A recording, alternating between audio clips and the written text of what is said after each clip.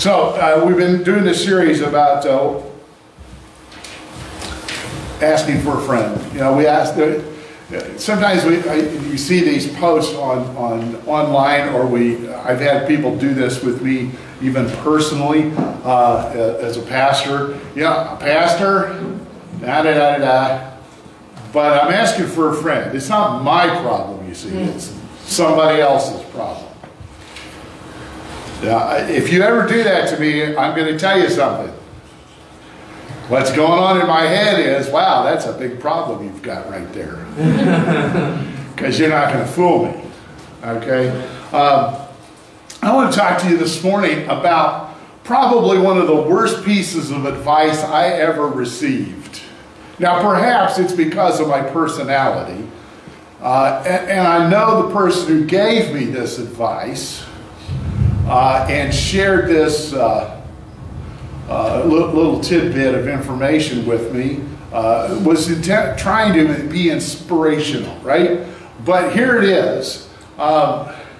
It's a quote from a man named William Johnson. He says, "If it is to be, it is up to me." That sounds so inspiring and so American, really. It's the kind of take care of yourself, do it for yourself, independent, pull yourself up by your own bootstraps kind of thinking that's made our nation what it is today. If it is to be, it is up to me. There's a great deal of truth in that statement. If I get out of bed in the morning, it is up to me.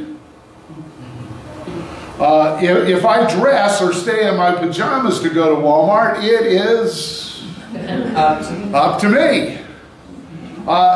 Unfortunately, however, we can take it too far. And there are an awful lot of things that are really out of our control, whether we would want to admit it or not. It is up to me to get out of bed if I did not come down with some kind of an illness during the night. It is up to me to get dressed if the world didn't come to an end while I was asleep. Human beings like you and I cling to the idea that we can control stuff. And we're not just stuff, everything. We have this thing. If it is to be, it is up to me. I can control it. I can make things happen. And we can get downright nasty trying to do it.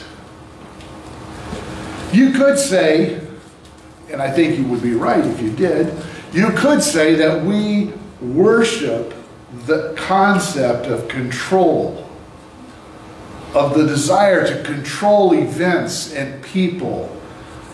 It's part of our desire to be safe and secure. And if we can just make these things happen and make people do, then we'll be safe, we'll be secure. And so we worship this. We drive for this. We do anything and everything we can to try to control. But then, it's inevitable, folks. We bump into something we cannot control. Sometimes it's a 2-year-old. Or a 3-year-old. Or a 22-year-old. Or an 82-year-old. Right? Because you can't make people do what you think they need to do. Just ask every governor of every state who's told people you better wear a mask. Yep. Some people say, yeah, that makes sense. Other people go, you can't tell me what to do. I'm an American.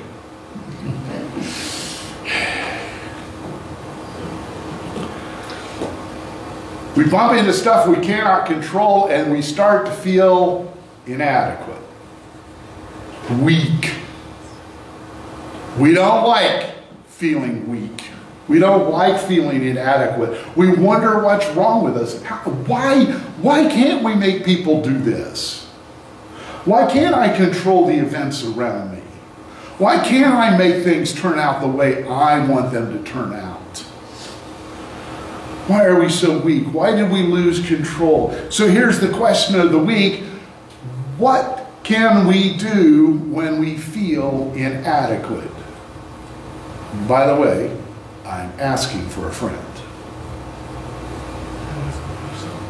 See, in other words, why can't we control the outcome of things? So this morning we're going to be in Hebrews.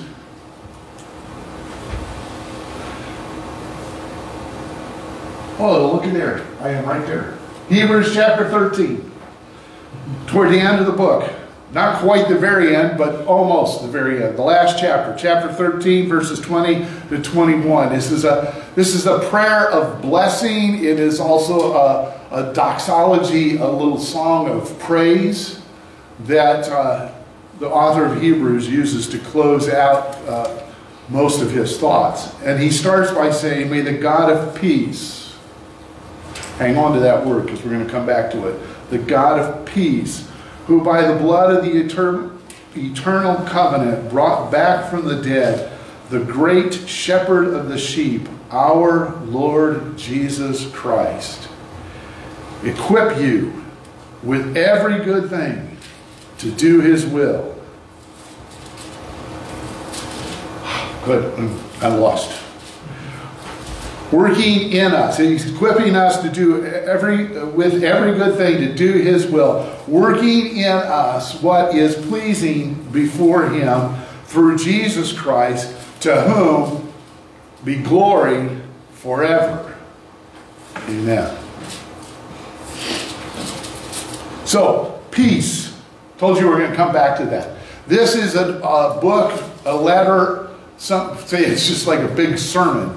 A sermon, an address to Hebrew people, or people who were well acquainted with Jewish people and Jewish thought.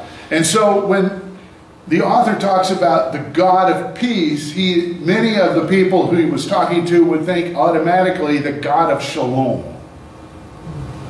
Shalom. You may have heard that word before. It means peace, but it means a whole lot more than that. It means harmony, health, wholeness, safety, completeness, reconciliation, real wealth. It is complete well-being. It is well-being in every area of our lives, physical, mental, emotional, social, and spiritual, complete wellness and well-being. And that well-being flows out of our relationships being right. Our relationship with God first, our relationship with others, and our relationship with ourselves. That's where this peace comes from. And, well, actually, the peace comes from God, because he's the God of shalom. He's the God of complete wholeness and wellness. He's the God who makes us right with him, with ourselves, and with each other. He is the God of hope. We also looked at that. I wanted us to look at that word equip, because this is the God of peace who brought Jesus up from the dead. He also is the God who equips us. What in the world does that mean? Glad you asked. Because equipping means to strengthen, to complete, to perfect, to make us what we ought to be. Many of us remember a story about Jesus walking along beside the Sea of Galilee, and he saw two brothers. He saw two pairs of brothers. The first two were Simon and Andrew. They were fishing, and he said to them, "Come follow me, and I will make you fishers of men." Some of us learned a little song for that. I will make you fishers of men, fishers of men. Now you're done, because that's all the torture anybody can take. At once, it says, they left their nets. And then Jesus, so they're following him. Simon and Andrew, Peter and Andrew are following Jesus, and they come along. He sees two other brothers, James and his brother John. And they were in their boat with their father Zebedee, preparing their nets. Same words in the original language, when the authors wrote this, preparing, equipping. They were getting their nets ready. So Peter and Andrew had already gotten their nets ready and were fishing. James and John, along with Dad Zebedee, were trying to catch up, getting their nets ready. And Jesus called them, and they immediately left the boat and their father and followed him. Now, just as a sidelight, I have always wondered, what did their father think?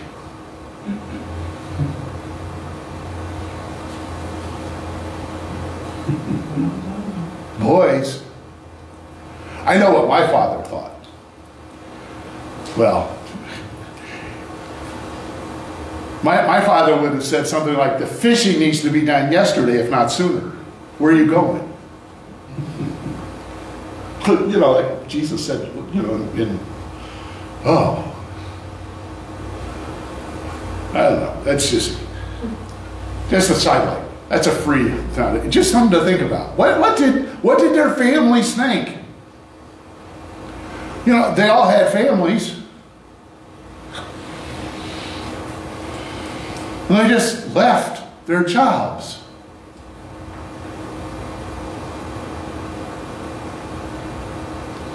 But they were preparing their nets. Sometimes preparing us or equipping us involves mending and repairing.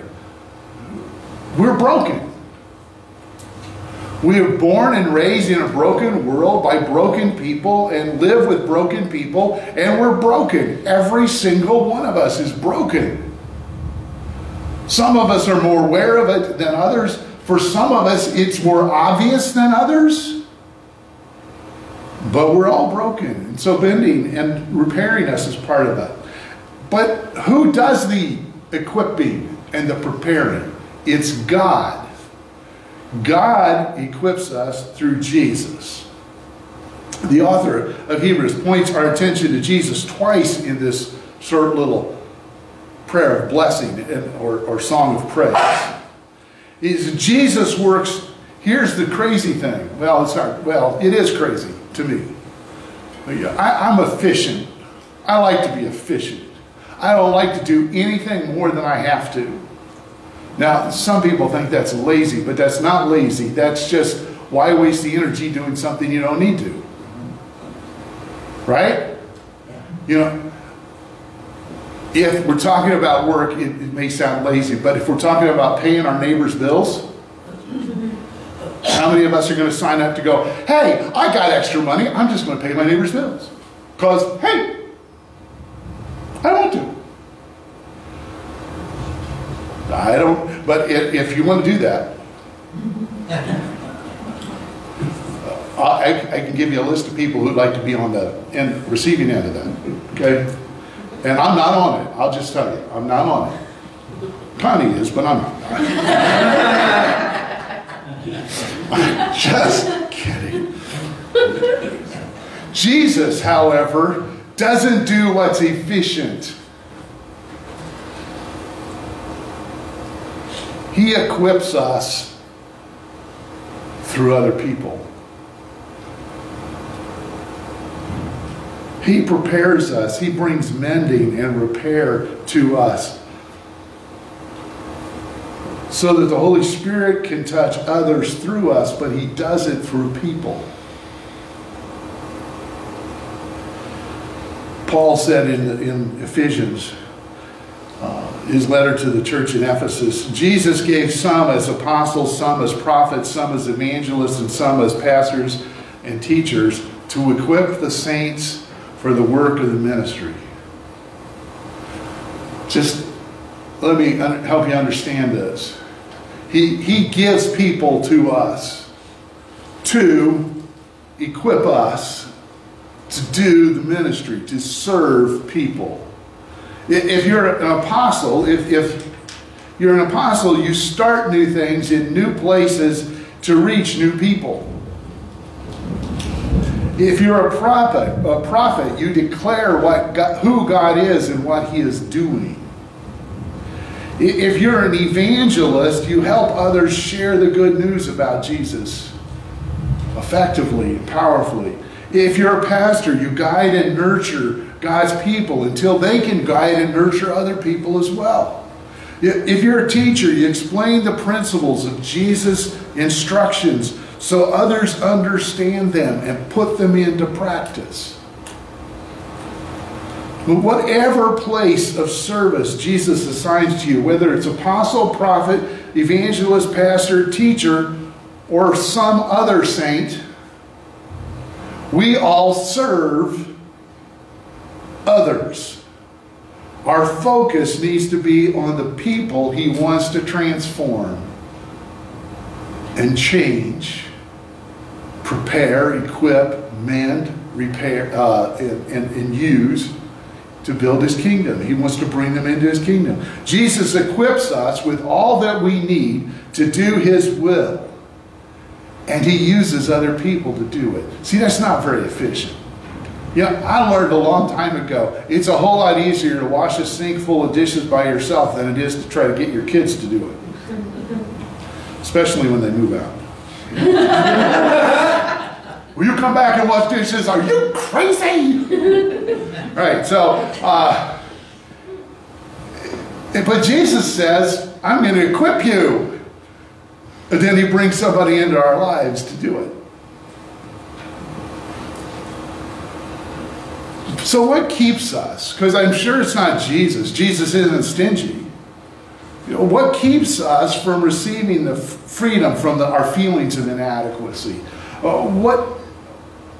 Why don't we feel equipped, ready, prepared to do what He asks us to do? Receiving God's equipping requires us to surrender and depend on Jesus and the people He chooses to use to equip us. Jesus said, apart from me, you can do nothing. In other words, Jesus said, if it is to be, it is up to me to depend on Him to work in and through me. If you're equipped with every good thing that you need to please Him, it is up to you to humbly receive the Spirit's work through each other. So here's the sermon in a sentence. Did I lose it? No, there it is. Wow. If it is to be, it is up to me to depend on Him to work in and through me. So how do we do that? How can we cast down this idol of control and the idols of safety and security and wanting to be in charge and in control? How can we surrender our lives to Jesus? I mean, it's easy for somebody to say it. But how do we do that? What do we need to do to receive His equipping through other people?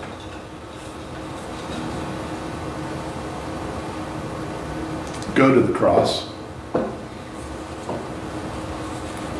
Again. You may be thinking, now I just need to pause for a moment to make sure everybody knows. I'm talking to people who've been following Jesus, who've made a commitment to Him. If somebody's not made a commitment to Jesus, what I'm talking about, I mean, you may have control issues, but that's not what we're talking about something different here. When somebody's a follower of Jesus, is still hanging on to that desire and worship of control, then they need to go to the cross. We need to go to the cross. At the cross, we will be reminded again,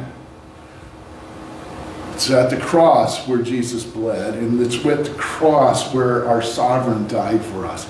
It is at the cross where we are reminded that Jesus sacrificed His life for us.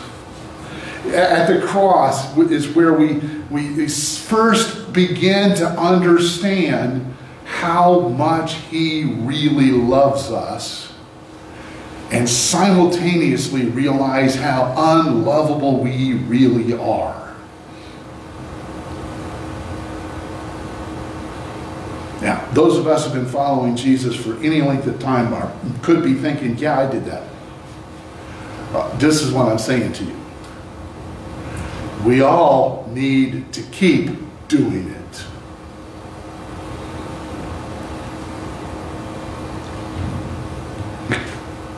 His love is beyond measure and understanding. It is not beyond experience. And the longer we stand at the cross and gaze on what he's done for us and think about how much he loves us, the longer we do that, the more of it we begin to experience. At the cross, Jesus took my burden of guilt and shame, and he keeps taking my guilt and shame. At the cross, he sets me free to love like he loves. Isaac Watts was a hymn writer a long time ago. A little over 300 years. He's written some hymns that you probably know. There's one of them he wrote. It's the verses to a hymn called "At the Cross." And when he thought about standing at the cross, he wrote these words. But drops of grief, tears, but drops of grief can never repay the debt of love I owe. Here, Lord, I give myself away. It's all that I can do.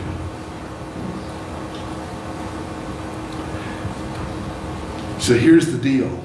Jesus is calling us to give ourselves away, to surrender ourselves, to say, Jesus, I give myself to you because you love me as no one else could ever love me. And Jesus, I give myself to others because you love them like no one else can do. What can we do when we feel inadequate? We go to the cross. And remember that it's not about me. It's not about what I can accomplish. It's about Jesus.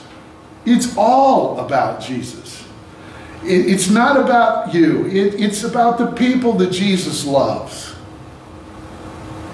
The same way he loves you. That's why we need to stay at the cross. To remember, there is no high spot here. There's no special people here. Everybody is loved exactly the same. You can't get more of it and you can't lose it. It's the same. He loves us. It's not about your adequacy. It's about Jesus equipping you to do everything and anything he asks you to do for others. To do what pleases him. He equips you with everything you need. And he works in you to do what pleases him. We're not adequate in ourselves. We read these verses just a few minutes ago. We're not adequate in ourselves to consider anything as if it were coming from ourselves. But our adequacy is from God. So here's the question that those of us who are following Jesus need to answer. Have we come to the point where we long for more in our relationship with Jesus? More than just a fire insurance policy. What do you mean by that? Okay, here's the real plain version. More than just a get out of hell free card. Are we to the place where we want something more than knowing that someday by and by we're not going to go there, but we're going to go there to be with him? If we get to that point, then all of a sudden we're going to start feeling inadequate because there are things that he's going to ask us to do that we can't do. How do you know that, Pastor? Well, one, he said so. And two, then he described the things he wants us to do. Like, you will do things, even greater things, than what I've been doing. And you know how I know when we're trying to cover up our inadequacy with regard to that? We start explaining what he really didn't mean what he said. Because, look what he did. He healed blind people and deaf people and lepers and raised people from the dead. And, we know we can't do that. So obviously he meant something else.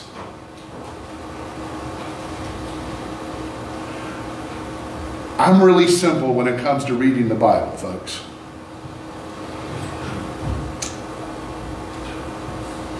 When it's a statement like this, and Jesus says something, and it's not like it's easier for a camel to go through the eye of a needle, because that's pretty obvious that he's using a word picture. This is not a word picture. This is not a parable. He's just being plain, straightforward, and I believe he says what he means, and he means what he says, and if I'm not living up to it, then I need to find out, what do you need to do in me?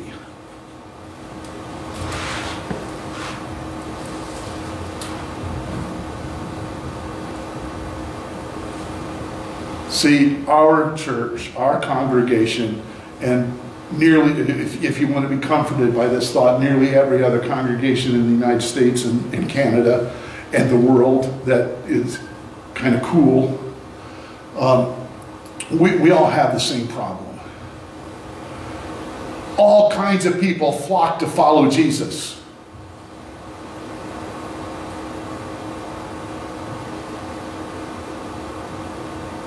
Not so much our churches. Not so much our congregation.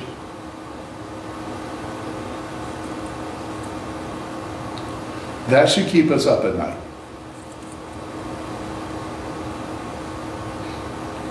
But my question is, why would they want to come here? If we're not doing the kinds of stuff Jesus did, everything else that we're doing, they can get anywhere else and they can actually get it better. Well, we sing songs. You know what? They can hear songs on the radio for free without leaving their bed. They can turn on their iPod or their phone or the music. It would be professional and perfect because they would have done like 600 takes and the producer would have worked it over and all that kind of stuff. They want good music. They can get it for free without leaving bed. Well, we have friendship and fellowship. They can get that at a bar. Along with a buzz. No, I don't mean a haircut. That's another place.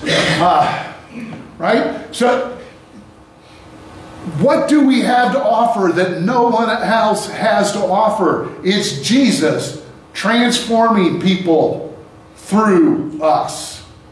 And somehow we've got to get to the place where we beg for it. Instead of just going, well, it's not that important as long as we're happy, as long as we're comfortable.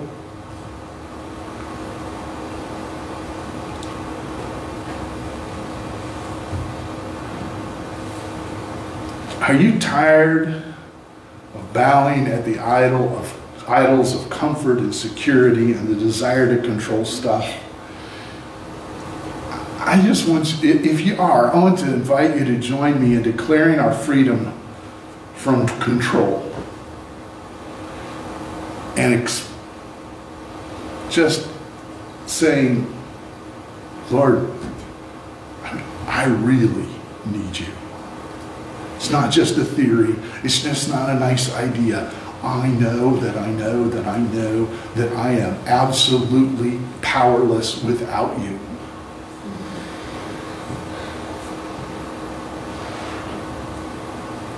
Let's pray.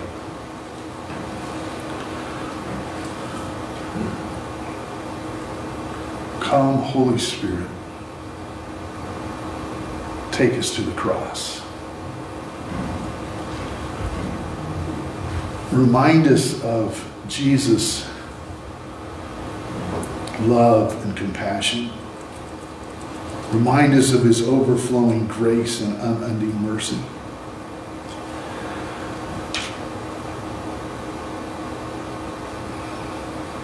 At your cross, Jesus, we surrender our lives to you and give ourselves to you. At the cross, on holy ground, Jesus, we're overwhelmed by your love. And we willingly give our days, our hours, our minutes, our seconds to share your love with people who haven't experienced it yet and desperately need it. We owe all that we have and are to you, King Jesus. You could have left us alone, but you didn't. So mend us and repair us where we're broken. Heal us and restore us where we're unhealthy. Use us to help each other and to help the people around us. Equip us to do everything that pleases you. Work in us to accomplish all you've planned for us as members of your kingdom family.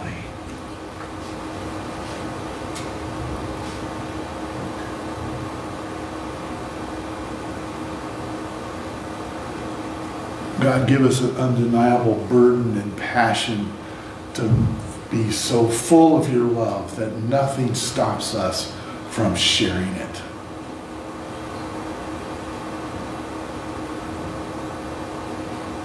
Amen. I want to thank you for connecting with us, particularly if you're online. If you are you can join the Champions of Hope Facebook page group using the link that's in the description of this video. You are going to receive unique content and opportunities to connect with others in that group. Jesus sends us, folks. Jesus sends us as the Father sent him to seek and to save his missing children. We are sent. We need to go in the power and the love of the Holy Spirit. When we go in his love and in his power, we will transform grudges into grace. We will transform apathy into affection. We will transform despair into determination. We'll change the world, one life at a time, when we go in his love and power. You are sent. Go with Jesus.